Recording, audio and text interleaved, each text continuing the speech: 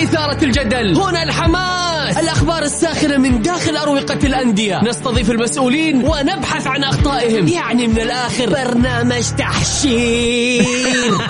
دقيقة تحشير ايه يا حبيبي؟ ما يحتاج كل هذا الأكشن، الوضع مختلف تماما. بناخذكم في جولة خفيفة نناقش فيها مواضيع الرياضة ببساطة، أخبار رياضية، حصريات، معلومات فنية وتكتيكية، ولقاءات مع لاعبين ونقاد ومسؤولين. معايا أنا بندر حلواني في الجولة.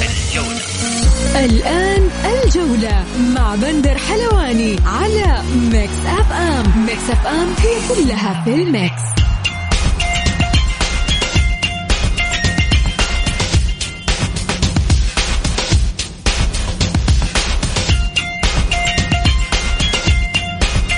مساكم الله بالخير في حلقة جديدة من برنامجكم الجولة على أثير ميكس اف ام. بكل تأكيد بكون معكم أنا بندر حلواني من الأحد إلى الخميس من الساعة 6 وحتى 7 مساء. حلقتنا اليوم مختلفة، عندنا فقرات كثير، أخبار، حصريات، ومعانا نقاد رياضيين. ضيوفنا لليوم الإعلامي والناقد الرياضي الأستاذ عاطف الأحمدي،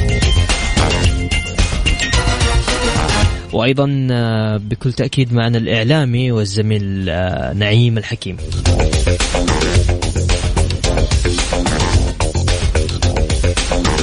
نبدأ بأخبار الجولة. الاتفاق يستعد نغمة انتصاراته على حساب النصر في دوري المحترفين. إغلو محترف نادي الشباب يتصدر هدافي دوري المحترفين بعد انتهاء الجولة 9. وسعد الشهري يختار 23 لاعبا لخوض التصفيات المؤهلة لكأس آسيا تحت 23 عاما. ضمك يتصدر جدول دوري MBS بعد انتهاء الجولة 9 من دوري المحترفين. والأهلي يستقبل الهلال والنصر في ملعب الفيصل. الجولة مع بندر حلواني على ميكس أف أم. ميكس أف أم هي كلها في الميكس.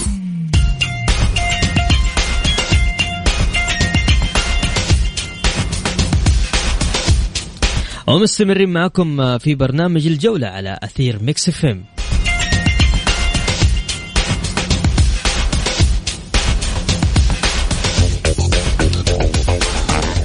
قررت لجنة المسابقات في رابطة الدوري السعودي للمحترفين وبناء على طلب النادي الأهلي مستضيف المباريات نقل عدد من مواجهاته في مسابقة دوري كأس الأمير محمد بن سلمان من مدينة الملك عبد الله الجوهرة إلى ملعب الأمير عبد الله الفيصل في جدة. طبعا للحديث أكثر معنا الزميل العزيز الأستاذ عاطف الأحمدي. أنا أول حاجة حاب أمسي عليك وأرحب فيك في برنامج الجولة وأشكرك على قبول هذه الدعوة. حياك الله بندر، تحية طيبة لك وجميع المستمعين الكرام. لا بالعكس، أنا أتشرف بالتواجد معك يا بندر، وأهنيك صراحة على النجاح المميز في هذا البرنامج واللي بيلاقي صدى جميل من جميع المتابعين. تسلم حبيبنا عاطف. خلينا نروح لمباراة الأهلي والهلال القادمة في الجولة 10 من دوري MBS، كيف شايفها؟ والله شوف، يعني مباراة حتكون جميلة بكل الأحوال لسبب طبعا الهلال المستوى المميز اللي بيقدم الهلال سواء على مستوى البطولة الآسيوية وحتى مع عودة المنافسة المحلية وانتصاره الأخير أمام الرائد، فريق ممتع خلينا نتكلم، وفي مثالية جيدة إلى حد كبير. نعم بمر فترة سلبية، ليس مستويات الهلال اللي كانت موجودة على مستوى المواسم السابقة، لكن إلى حد ما الفريق ما زال يمتلك جودة اللاعبين، ما زال يمتلك المنحنى التصاعدي في المستوى. تتكلم عن الجانب الآخر، وهذا الجانب المريح اللي بيدينا شعور أن المباراة تكون إلى حد كبير ممتعة فنيا. المستوى التصاعدي اللي حصل في النادي الأهلي يمكن خلال الجولات من بداية الجولات، أتكلم حتى الجولة السابعة يمكن ما كان في رضا تام عن مستوى النادي الأهلي، أتكلم على مستوى مسيرو النادي وحتى على مستوى الجماهير. اليوم تتكلم عن الأهلي، لا الأهلي اليوم من خلال المباراتين السابق قدم مستويات جدا جيدة حتى على مستوى النتيجة. أعتقد أن المباراة حتكون لها طابع خاص. حتى على المستوى الفني أعتقد أنه حيكون هنالك مستوى جيد، على الرغم أنه ما زال في عدم الرضا على القيادة الفنية في النادي الأهلي، لكن المستوى التصاعدي اللي حصل أو التغير في المستوى، خلينا نتكلم بعبارة أدق، قد يعطينا انطباع مميز أن تكون مباراة بإذن الله تليق بهذا الكلاسيكو. طيب عاطف، أبغى أروح معاك لزاوية ثانية. طبعا المدرب السعودي سعد الشهري اختار 23 لاعب لخوض التصفيات المؤهلة لكأس آسيا تحت 23 عام. من ضمن يعني سعد الشهري عنده مباريات مهمة. عنده مباراة أمام أوزباكستان والتي راح تقام طبعا يوم 27 أكتوبر، وبعدها عندنا مباراة في 2 نوفمبر. كيف شايف سعد الشهري يا عاطف؟ والله شوف، خلينا نبعد عن مسألة المشاركة في الأولمبياد. خلينا ناخذ البطولة الأخيرة اللي حصلت، اللي هي بطولة غرب آسيا تحت 23 سنة. صحيح. صراحة أنا استمتعت على المستوى الفني، حتى على مستوى العناصر اللي موجودة جودة عالية. الميزة اللي موجودة يمكن اللي ما شاهدناها يا بندر في السنوات الماضية، إنه أغلب اللاعبين اللي موجودين تحت اللي بيشاركوا مع الكابتن سعد تحت 23 سنة هم اللاعبين أساسيين على مستوى فرقهم الأولي، الفريق الأول. فهذه ميزة، يعني هذه ميزة تعطيك لاعب مستوى فني عالي، سهل عملية الرسم التكتيكي مع الكابتن سعد، أو حتى على مستوى الأفكار. أعتقد أننا نملك منتخب ولبنة أساسية لمنتخب أول مستقبلي إلى حد كبير، منتخب مميز. الأهم هو الاهتمام بهذه الفئة من خلال طبعا هذه المشاركات. أعتقد أنه الكابتن سعد إلى حد كبير بيؤدي الأدوار المطلوبة منهم. على المستوى الشخصي أتمنى أن يكون في مدرب قادر على عملية التطوير، وخصوصا في هذا السن المهم في عملية بناء منتخب أول مستقبلي قادر على عملية المنافسة. طيب عاطف، أبغى أسألك تفضل، عندك شيء تبغى تضيفه وقول. لا بس أنا يعني ما أبغى يعني مسألة الكابتن سعد، نحن نثق بالكابتن سعد. يمكن حتى على مستوى الاتحاد السعودي يثقون بالكابتن سعد. مشوار الكابتن سعد مع المنتخب الأولمبي وحتى على مستوى الفئات السنية مشوار جيد على مستوى النتائج. أنا أتكلم هنا على مستوى التطوير الفني بس عشان يفهم مقصدي بشكل واضح. طيب نرجع للدوري. خليني أروح لك للجولة التاسعة اللي هي آخر مباراة بين النصر والاتفاق. إيش اللي حاصل مع النصر عاطف؟ خليني أجيب لك هي بطريقة أفضل. نفسيا النصر قاعد يعاني بعد معركة ديربي القارة. طبيعي. أول شيء طبعا نبارك للاتفاق، حتى لو كان على المستوى الفني الاتفاق غير مقنع، لكن ظفر بالنقاط الأهم. الشيء الأهم هي 3 نقاط، خصوصا مع المدرب الجديد فلاداني اللي أعتقد إنه حيغير كثير على مستوى المنظومة الاتفاقية. أتكلم على النصر. طبيعي جدا يا بندر إنه حيأثر الخروج الآسيوي على الأمور النفسية والدافعية داخل المنظومة النصراوية، خصوصا أنها كانت هدف استراتيجي عند الأخوان في النصراويين. ووضح من خلال بناء تركيبة المنافسة بشكل عام. نتكلم على مستوى تركيبة الفريق الأول. نعم قد يكون الأخوان النصراويين هنالك أخطاء حصلت في عملية البناء والتكوين. أتكلم منذ التفكير في عملية المنافسة. يمكن على مستوى العناصر لا، هم نجحوا في جلب أفضل العناصر سواء على مستوى اللاعب المحلي أو حتى على مستوى اللاعب الأجنبي، لكن هي أخطاء بسيطة وخصوصا فيما يخص إدارة الأزمة. أعتقد هو عمل تراكمي من الإدارة السابقة وإدارة أيضا إدارة الأستاذ مسلي المعمر. تكلم على خلال 9 شهور يا بندر، تخيل 9 شهور 3 مدربين، بدأ من إقالة فيتوريا اللي أنا أشوفه هذا أهم مدرب مر على الفريق النصراوي خلال الفترة الماضية. وجهة نظري من أثناء إقالته إنه كنت ما أتمنى إقالة هذا المدرب، لأنه مدرب عنده وجهة نظر، عنده شخصية حتى على مستوى التركيبة. 3 مدربين مروا على الفريق، أثروا على الشكل الفني داخل الملعب. هذه كل الأمور يمكن حتى الضغط السلبي اللي بيأثروا بيعملوا الجماهير أو حتى الإعلام النصراوي أثر على الفريق. بشكل عام النصر بمر مرحلة حرجة، يحتاج عملية هدوء، يحتاج عملية استقرار، وعدم الاستعجال في إصدار القرارات. يمكن كانت زي ما قلت لك من أكبر القرارات اللي كانت سببت مشكلة فنية حقيقية الاستغناء عن فيتوريا، وبعده توالد المدربين وما كان هنالك عملية استقرار فني. يمكن بعد هورفات أمينيز اليوم بنشوف بيدرو اللي أنا ما أحمله أي حاجة على مستوى الخسارة الآسيوية، لأنه مدرب يحتاج إلى 8 أسابيع إلى 8 أسابيع أو أكثر حتى تظهر الرؤية الفنية الخاصة بهذا المدرب. واضح. عندك شيء حاب تضيفه؟ لأن أنا ما أبغى أتكلم، لأنه أنا تكلمت مشكلة. أنا صراحة عندي وجهة نظر. أتكلم كيف مشكلة؟ أنا الإضافة أنا سعيدة بندر بالتواجد يا حبيبي. صراحة أنا من المتابعين لبرنامجك. الله يكرمك. وأستمتع بعفويتك في عملية الطرح حتى في تلقي الاتصالات. والله يوفقك إن شاء الله. وأتمنى أن قدمنا ما يليق بذائقة المدرب. بالعكس أنت إضافة. أنا شاكر لك قبول دعوتنا يا أستاذ عاطف، وإن شاء الله ما تكون آخر مرة. إن شاء الله بإذن الله. تسلم. شاكر لك. يا هلا وسهلا. طيب نطلع فاصل غنائي وراجعين مكملين معاكم.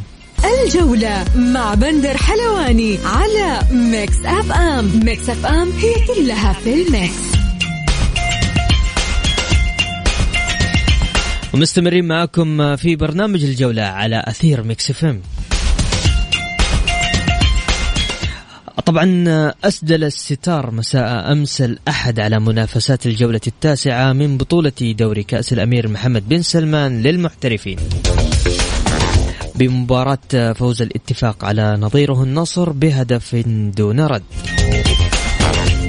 وبعد انتهاء الجولة 9 انفرد فريق ضمك بصدارة ترتيب دوري المحترفين برصيد 18 نقطة، فيما تراجع فريق الاتحاد إلى المركز الثاني بعدما تجمد رصيده عند 17 نقطة عقب خسارته ضد الشباب. طيب خلاص خلصنا الكلام ذا، خلينا أعطيكم جدول الدوري. طيب نروح لترتيب الدوري. أول حاجة طبعا ضمك في المركز الأول، الاتحاد الثاني، الشباب الثالث، الرابع الهلال، والخامس الفيحاء، السادس النصر، السابع الفتح، الثامن الأهلي، والتاسع الفيصلي، والعاشر الرائد.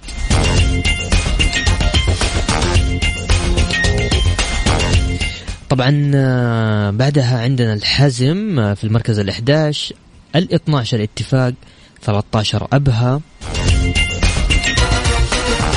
وفي مؤخرة ترتيب الجدول الدوري الباطن 14، الطائي 15، وصراحة فوجئت التعاون 16. طيب نروح لي أيضا مباريات الجولة 10. عندنا بإذن الله الحزم مع الاتحاد في ملعب نادي الحزم، وأيضا عندنا الشباب مع الطائي في ملعب الأمير فيصل بن فهد،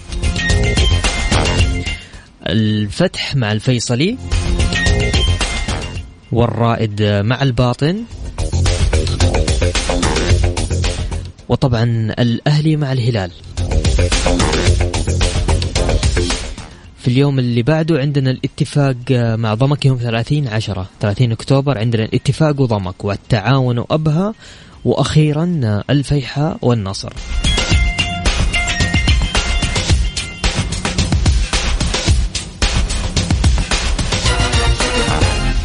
طيب نسمع شيء كده بسيط وراجعين مكملين معكم.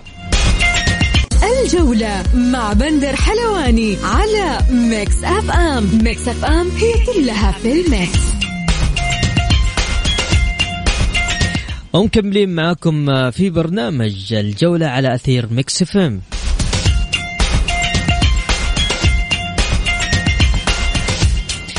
نجح فريق الاتفاق في تحقيق الفوز على نظيره النصر بهدف دون رد خلال المباراة التي أقيمت مساء أمس الأحد ضمن منافسات الجولة 9 بدوري كأس الأمير محمد بن سلمان. وللحديث أكثر عن الشأن النصراوي بكل تأكيد معنا الزميل الإعلامي والناقد الرياضي نعيم الحكيم. مساك الله بالخير نعيم. مساء النور أخوي بندر، أمسي عليك وعلى السادة المستمعين الكرام. طيب أدخل عليك دايركت كذا بدون أي مقدمات. استقالة مسلي حل لوضع النصر؟ يعني لو قدم استقالته هل هو حل لإعادة النصر؟ شوف، بالتأكيد في خلل إداري في نادي النصر كان دفع ثمنه الخروج الآسيوي، التعثرات في الدوري، طبعا نتاج البداية الخاطئة، يعني البداية الخاطئة في بداية الموسم بمدرب يعني أقل من مستوى النصر، أيضا بعد التعاقدات أو بعد الحاجات النصر الأساسية الفنية اللي كان يحتاجها الفريق في أرض الملعب لم تغطى، كان أوجد هذه المشكلة الفنية وانعكست دائما. طبعا لغة الملعب أو لغة النتائج هي التي تحكم على العمل الإداري، لذلك كان هذا الخطأ اللي أنا أعتبر خطأ شنيع والجميع حذر منه من نقاد ومحللين وكتاب وإعلاميين وجمهور، إلا أن الإدارة كان لها رأي آخر. أنا أرى القضية من المبكر الحديث عن استقالة، لكن القضية تحتاج تصحيح. لا ننسى أن الإدارة سنة أولى، يعني في النهاية حتى لو كان مسلي كان رئيس رابطة ليس بالمعنى الذي يعني يخوله إلى أن يكون رئيس نادي ناجح. رئاسة النادي لها متطلبات أخرى غير متطلبات الرابطة، لأن الرابطة أنت تتعامل مع جانب إداري مع إدارات أندية، لكن الآن أنت تتعامل مع جوانب جماهير، مع جوانب فنية، فبالتالي القضية أكبر من قضية إدارية. أنا كما أسلفت أن الحل ليس بالرحيل ولكن بالتصحيح.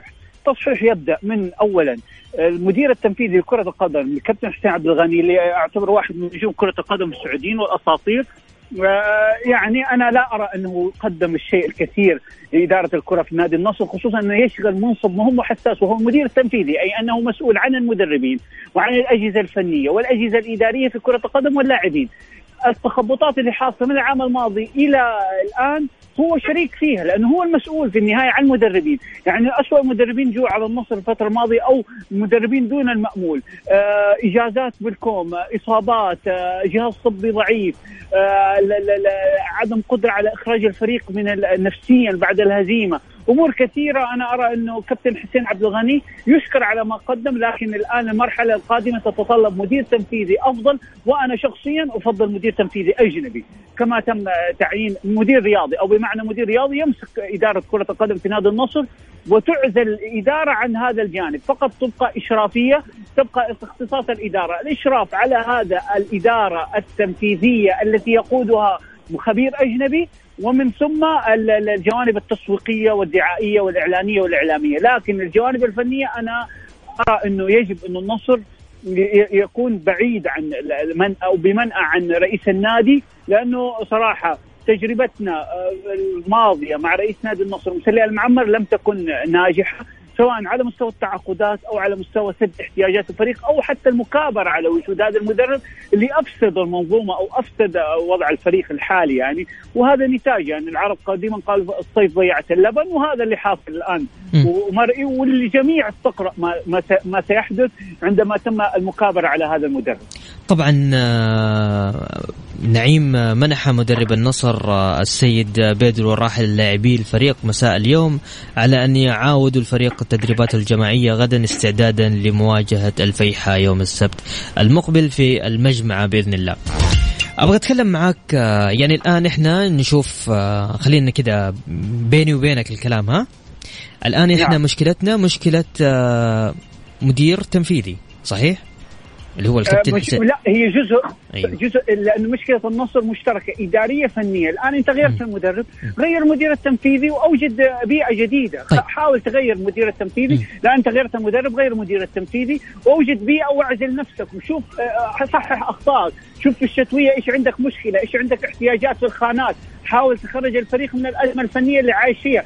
ترى على فكرة هذه طبيعي على مستوى كل فرق العالم، إنه دائما لما تخرج من بطولة أو شيء تعمل أثر نفسي، لأن طبيعي بني آدم بشر. لكن أنت قدرتك الآن في شيء اسمه إدارة أزمة. يعني أنت نعيم تبغى اليوم تبغى إدارة النصر تستعين في طبيب نفسي للفريق عشان تهيئه، بعد موقعة ما هي قضية طبيب نفسي، لكن محاولة إخراج الفريق من الضغوط. شلون؟ أنا أرى أن إدارة النصر ارتكبت خطأ كبير في فتح المدرج يوم في التمرين الثاني بعد الخروج الآسيوي اللي كان يوم الخميس للجماهير. لا تعيش اللعيبة تحت الضغط، حاول تسحب اللعيبة من الضغط. أنت الآن بإدخال الجماهير في التمارين حتى لو حيوا اللاعبين وشجعوهم ضد الضغوط عليهم، فأنت حاول إنه اللاعبين كانت تخرج من ضغوطهم، ما كان في فن تعامل مع الأزمة بشكل صحيح. أنا هذه وجهة نظري. صحيح. النصر يحتاج الآن إلى تغيير إدارة تنفيذية، لا بأس بالاستعانة بمختص نفسي، لكن أرى إنه يعني في النهاية لاعبين كبار ولهم قدرة. هي القضية فوز واحد، إذا تحقق الفريق قادر على أن يخرج من هذه الأزمة. وهذه طبيعي. أنا ترى الأمانة مو أول مرة، حتى الهلال لما خرج من بطولة لو تذكر نهائي سيدني خسر بعد نهائي كأس ولي العهد أمام الأهلي، خسر الدوري. الهلال الاتحاد عام 2009 تلقى 3 هزائم بعد خسارته من بوهانغ الكوري في النهائي، منها خماسية أمام الهلال. فطبيعي ترى هذه وعلى مستوى العالم انه تحدث هذه الأزمة. لكن في الإدارة في شيء اسمه فن تعامل مع الأزمة، كيف تتعامل مع الأزمة، كيف تتعامل مع الضغوط، كيف تحاول تسحب الضغوط من اللاعبين، مو تزيد الضغوط على. أمس ترى النصر لم يكن سيئا، لكن واضح انه في ضغوط. يعني الشوط الأول 4 كروت 0. هذا معناته أن النصر يعاني معاناة نفسيا قبل أي حاجة. نعم صراحة. صحيح. الشيء الثاني يعني شوف، أنا من أول بحاول أتجنب أني أقول رأيي، ولكن خلينا نتكلم. بصراحة أنت اليوم يعني مسلي رايح للجمهور، أوكي هذا يعني أنا ما عندي مشكلة، بتاخذ خاطر الجمهور تبقى، لكن أنت اليوم عندك مهمة أهم، أنك أنت تحتوي اللاعبين، أنك أنت تاخذ خاطر اللاعبين، أنك أنت تشتغل مع اللاعبين قبل ما أنت تروح للجمهور. فاهم علي؟ لما أخذ المايك وراح للجمهور، معناته أنه في لاعبين. شوف، الشغل داخل غرفة اللاعبين مهم جدا جدا جدا، ولا النصر ما راح يخرج من هذه الدوامة نهائيا بكل أمانة. شوف أنا قاعد أتكلم، أنا قاعد أنظر غير كده نعيم، معلش أنا قاعد حديك مساحتك. غير كده بقول حاجة أخيرة، أنا قاعد أشوف النصر من منظور ثاني. أوكي، كيف النصر ما في تشكيلة أساسية لعب فيها النصر خلال الفترات الأخيرة. خلينا نتكلم على وليد عبد الله مو ثابت. خلينا نتكلم على دفاع النصر. دفاع النصر مش ثابت دائما، ما في تشكيلة ثابتة في نادي النصر، ما في تشكيلة ثابتة. انت سبقتني لهذه النقطة. النصر يفتقد الانسجام، وامس المدرب بيدرو لمح الى ذلك انه الفريق يحتاج الى انسجام اكبر، تعاون بين اللاعبين اكثر بسبب كثرة التغييرات. تخيل عبد الله العمري من بداية الموسم ما ثبت معه مدافع، يعني جنبه مدافع، خلاص صار خط يعني الدفاع ثابت. الحراسة اللي الان حارسين يمر عليها، منطقة المحور الان 4 لعيبة لعبوا فيها، الهجوم كل مباراة بمهاجم. فعلا ترى على فكرة حتى مو العام، النصر من 3 سنوات ما ثبت التشكيلة، ومن رحيل فيتوريا صحيح ودخول 14 لاعب أو 15 لاعب، التعاقدات اللي أتت خلال السنتين الماضية دخلت على التشكيلة. نعم. فيتوريا لو تلاحظ أول ما جاء ما دخل علي الحسن على طول، حاول إنه يدخله بالتدريج. كل مدربين الكبار لا يحاولوا إنه يفسدوا منظومة. الآن عندك هيرفي رينارد مدرب المنتخب، سئل بالمؤتمر الصحفي لماذا لم تزوج بعبد الرحمن العبود، أجاب إنه اللاعب لسه جديد على المجموعة وأنا عندي مجموعة، إذا بدخله بالتدريج. صحيح. فكل مارفك أيضا تجربة مع المنتخب السعودي الأول، كان ما يحب يخرج على المجموعة اللي معاه لأنه خلاص تشربوا طريقته أسلوبه، هو مرتاح معهم هم مرتاحين معه، فبالتالي كثرة التغييرات أحيانا مضرة للفريق. الآن النصر يحتاج إلى هدوء، يحتاج إلى انسجام، يحتاج فقط تعاقدات في احتياجات الفريق فقط. ما يحتاج تركيز يعني على تويتر، ما يحتاج تركيز على تويتر، ما يحتاج لتغريدات، ما يحتاج لهذا. النصر يحتاج شغل من داخل الفريق. أنا أشوفها تترك للجمهور. الجمهور في النهاية جماهير الأندية تتشاكس مع بعض، هذا طبيعي في تويتر. طيب. لكن الإدارات يجب أن تعزل الفريق. بهذا النصر يملك الإمكانيات، لكن يحتاج الهجوء، يحتاج الانسجام، ويحتاج البعد عن كل الضغوط اللي قاعد الإدارة تقحم النادي. أنا قلت كن إدارة الأزمة. إدارة مسلي يجب أنه تتعامل، والآن هي في محك حقيقي كيف تتعامل، لأنه هي من وضعت النصر في هذه الأزمة. كان عندها فترة، ترى مسلي مو اليوم استلم الإدارة، استلمها من شعبان الماضي. صحيح. يعني إذا قصت الآن 7 شهور، كان عنده الصيف بأكمله، كان عنده إعداد، أتى بمدرب جيد سد احتياجات خانات الفريق الأساسية. الآن تتخيل النصر قاعد يلعب ب3 أجانب و4 أجانب. لماذا؟ أجنبي سيء، أجنبي ما نعرف متى يرجع من التأهيل، أجنبي جبته في آخر لحظة من فترة التسجيل واستغنيت عن أجنبي ولعبته وهو مو جاهز ورجع أصيب. يعني هذه أخطاء ترى يعني ما ترتكبها إدارات في يعني بدائية. فصراحة هذه الأخطاء هي من وضعت وهي من تتحمل. وأنا أقول من المبكر رحيل الإدارة، هذه نهاية الموسم موضوع آخر، لكن الآن يجب أن تتعامل مع هذه الأزمة، والنصر أمامه لسه الدوري وكأس الملك ومرشح قوي لهم، شريطة أن يخرج من هذه الأزمة ويحسن التعامل معها، وفي الشتوية يكون في عمل يسد هذه أو يصحح بعض الأخطاء الفنية اللي حصلت في فصل الصيف أو في الميركاتو الصيف. طيب نعيم، أنا عندي بعض الأسئلة من جمهور البرنامج. يقول لي من فواز، مع دخول النصر إلى دوامة الخسارة والمستوى السيء بعد البطولة الآسيوية، بالله نعيم نبغى على السريع، هل سيتم الاستغناء عن حمد الله قبل نهاية العام الحالي؟ هذا سؤال. السؤال الثاني، من هو البديل لحسين عبد الغني في الجهاز الإداري إذا تم إبعاده؟ السؤال الثالث، الجماهير النصراوية وبعد الصفقات والآمال الكبيرة قد تغيب عن دعم فريقها كرسالة قوية للإدارة. خلينا ناخذ السؤال الأول، هل سيتم الاستغناء عن حمد الله قبل نهاية العام الحالي؟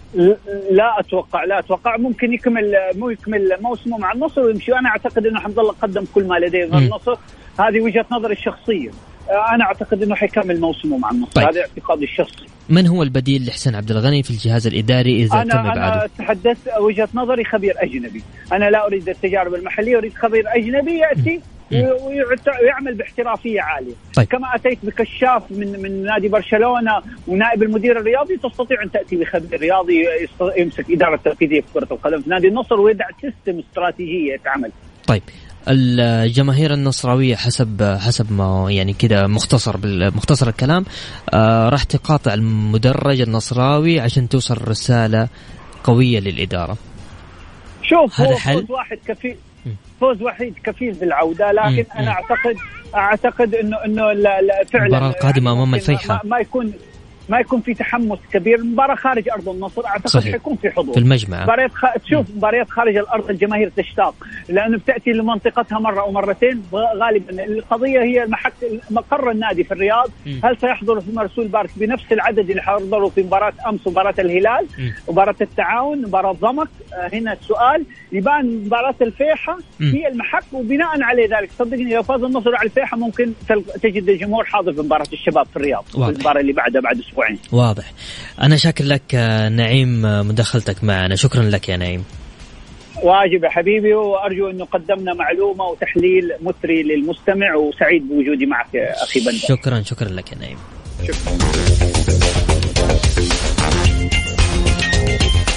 طيب، دم كذا الناس غلبنا كذا اليوم حلقتنا عن النصر.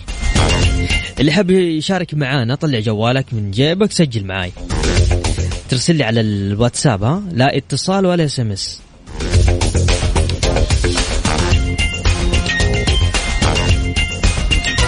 هلا بالغالي حمد، يقول نقطيا الاتحاد سيواجه الحزم ثم الفتح، بينما ضمك سيواجه الاتفاق ثم الهلال، والأرجح أن يعود الاتحاد للصدارة وقد يبتعد للأمام، والهلال والشباب هم الأقرب للمنافسة أيضا فيما بعد، والله أعلم.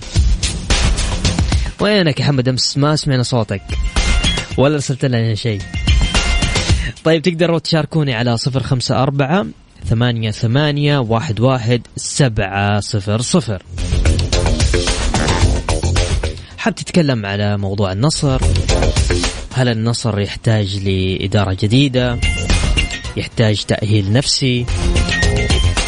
تقدروا تشاركونا. نطلع نسمع مين؟ طيب، محمد عساف. يلا نطلع نسمع محمد عساف وراجع مكمل معكم.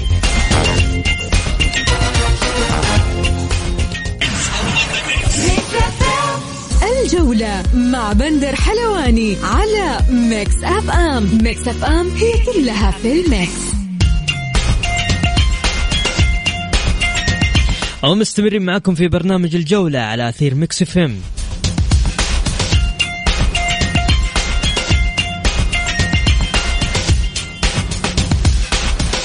طيب مشاركاتكم نقراها الآن. يقول لك النصر يحتاج تغيير شامل. اكتبوا لي اسمكم لأنه أتوقع أنها هلالية. أيوه هلالية.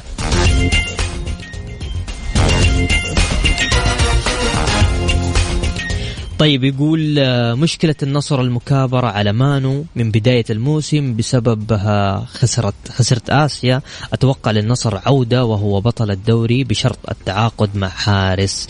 نايف العتيبي. هلا وسهلا يا نايف. شوفوا أي نايف يقول أي حاجة أنا معاه. طيب كمان يقول مساء الخير، أرغب في المشاركة معاكم في البرنامج. هدى الفهمي. أبشر يا هدى أبشري.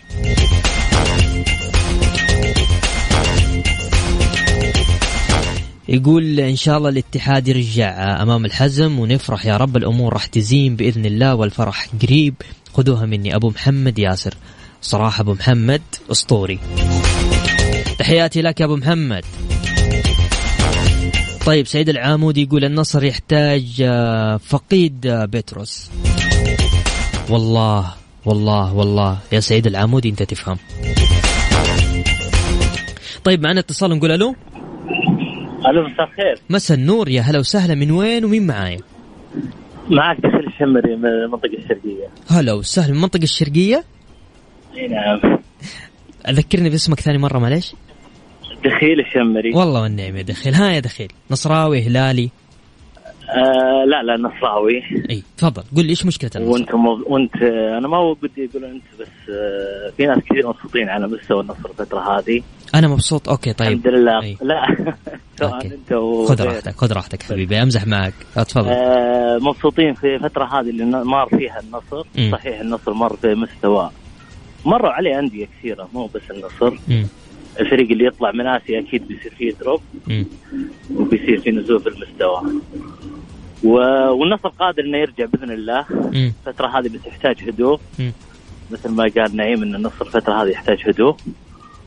وهذه الفترة اختبار للتسلي الفترة هذه الحالية. وبإذن الله التسلي إن شاء الله يكون على قدها. مباراة الفيحة إن شاء الله لها عودة بإذن الله العالمين.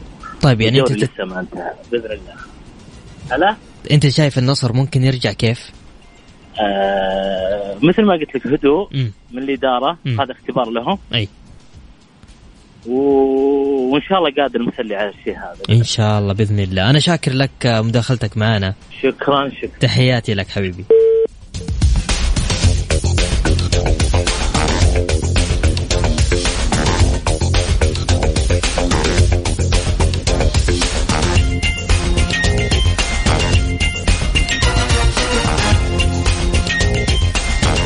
طيب أنا بكذا وصلنا معاكم لنهاية جولتنا الرياضية. نعطيكم بس المباريات. نعطيهم مباريات يا غدير ممكن. طيب مباريات الجولة 10 على السريع. عندنا مباراة الحزم والاتحاد، وعندنا مباراة الشباب والطائي، الفتح والفيصلي، الرائد والباطن، والأهلي والهلال.